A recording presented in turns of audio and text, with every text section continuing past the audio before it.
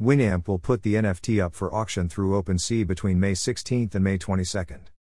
Winamp, the popular third-party media player that dominated the music streaming industry before 2000, has decided to sell a non-fungible token, NFT, linked to its media player's original 1997 skin.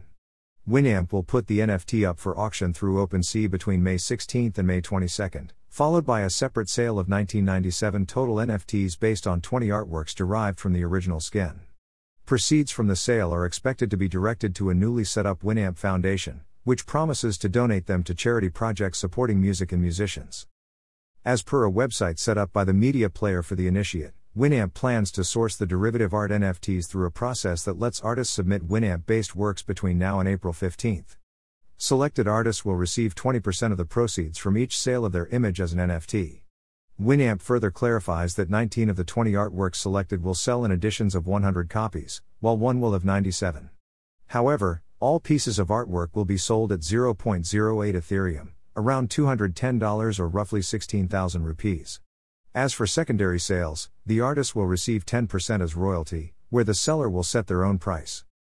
In a statement to The Verge, Winamp's head of business development Thierry Ascarez clarifies that those who buy the NFTs will get a blockchain token linked to an image of either the original 1997 skin or one of its derivatives, which is a common setup for NFTs.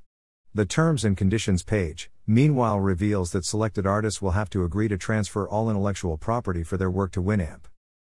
Winamp is here to support the artist community which is driving the development of the new Winamp product, states Winamp CEO, Alexander Saboungian in a press release. Supporting music and musicians is also why the work of the Winamp Foundation is very important. The first charity that has been selected by Winamp is Music Fund, a non-profit association that collects musical instruments, repairs them and gives them a second life by donating them to music schools and socio-artistic projects in conflict zones, developing countries, as well as in Europe.